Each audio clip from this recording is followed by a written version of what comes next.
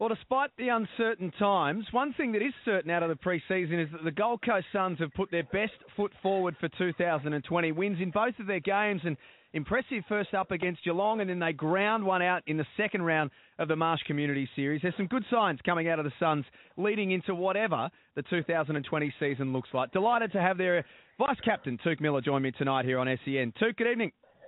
How you going? Thanks for having me. I don't want to ask you everything that is about the coronavirus, but I am fascinated to know how clubs are preparing and going about the ifs, the whats, the maybes about whether there is in fact going to be round one on the weekend. Yeah, you're not wrong. I mean, it's probably different for everyone. I think everyone who's watching feels like they don't have a hand on it, let alone the boys that are actually involved in it and the women's as well.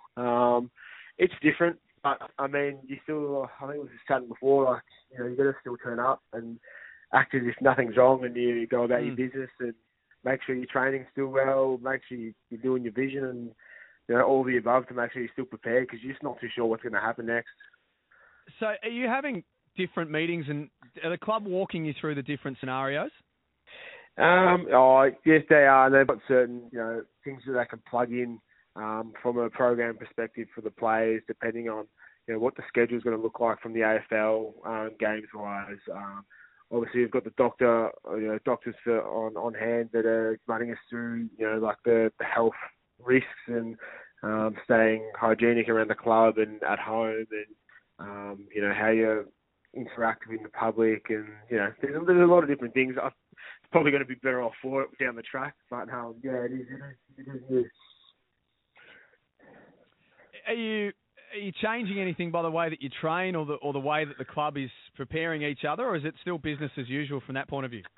Nah, business as usual. To be fair, it's probably the most normal thing at the moment that I have going, is that we, the whole club is still preparing as if, round one's coming, and, we're making sure we're ticking off all the right things training-wise, and both on the field and off the field, and we're doing all our team meetings. We're still preparing as if it's a normal round one position. So still very much a watch this space. Now let's talk some footy, and we wanted to have a chat to you tonight because of the way that the Suns put your pre-season together. You must be, I know it's pre-season and some try to get more out of it than others, but as a team you must be delighted with some of the things that you're able to do during the Marsh series.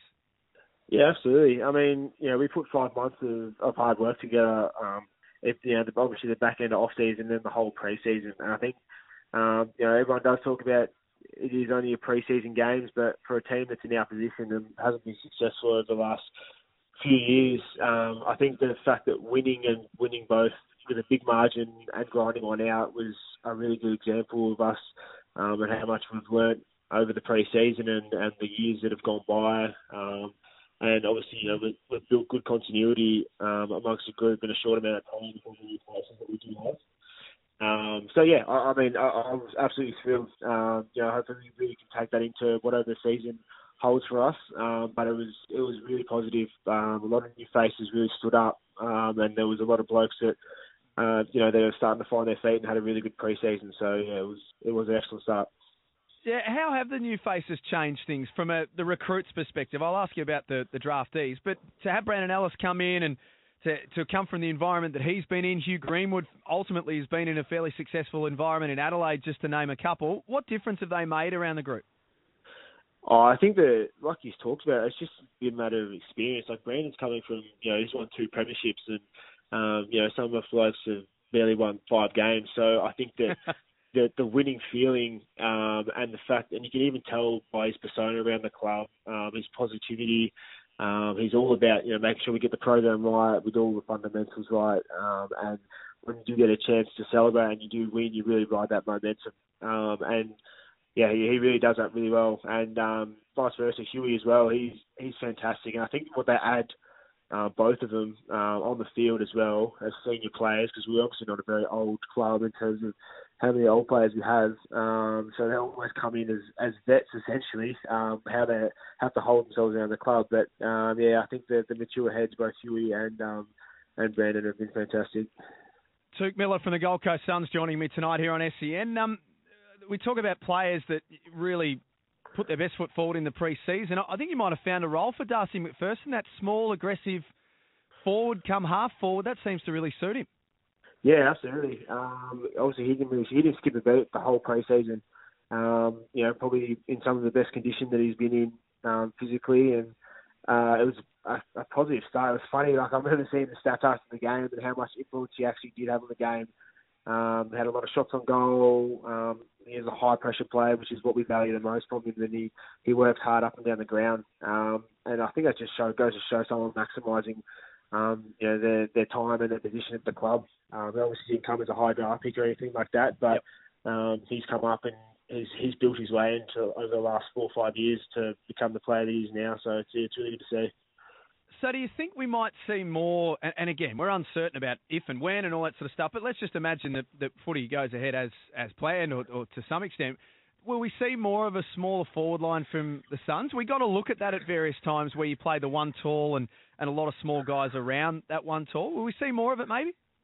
That's a good question. I personally, I don't think that would be the case. I think the small forwards that we do have are going to be, all the small forwards that we do have, those spots are going to be really hard to get. And the ones that do play, obviously, are going to be super potent in terms of their pressure. And over the last years, we had 40 plus 450 tackles, which goes to show that small forward role, and obviously the mids that go in there as well, how important it is to put that pressure on. But we've got versatility down there with Sam Day, Peter Wright, and Ben King. Ben King's as agile as they come from a tall bloke's perspective. So I can't imagine it's going to be a small forward line, but we do have a lot of versatility down there. Ben King's an interesting one too. You might have seen some of the headlines and heard some of the talk. Down here in Melbourne, his brother had a great pre-season at the Saints, and Saints fans are up and about. But you've already had a look at Ben last year and saw some of those signs. Yeah, definitely. Anyone who's got to see him live, he really does. He moves unbelievable for someone his height. And everyone talks about him putting on size, and that's obviously to come, but he almost doesn't need it at the moment. The way he plays his football, he gives himself a good run and jump at the ball, presents through the footy, and I think the longer, the more games he's going to play, the better he'll get. I know everyone says that, but I can't see how that won't be the case for him. And he's obviously a great asset around the club. He's a really great bloke as well, which is a fantastic thing and something that you do need within a club that's interstate. So, before I let you go, one thing that I definitely want to talk to you about was an event last week where the 2020 AFL Multicultural Ambassadors were unveiled. You're part of the program again. Just talk to us about what this means to you to be involved.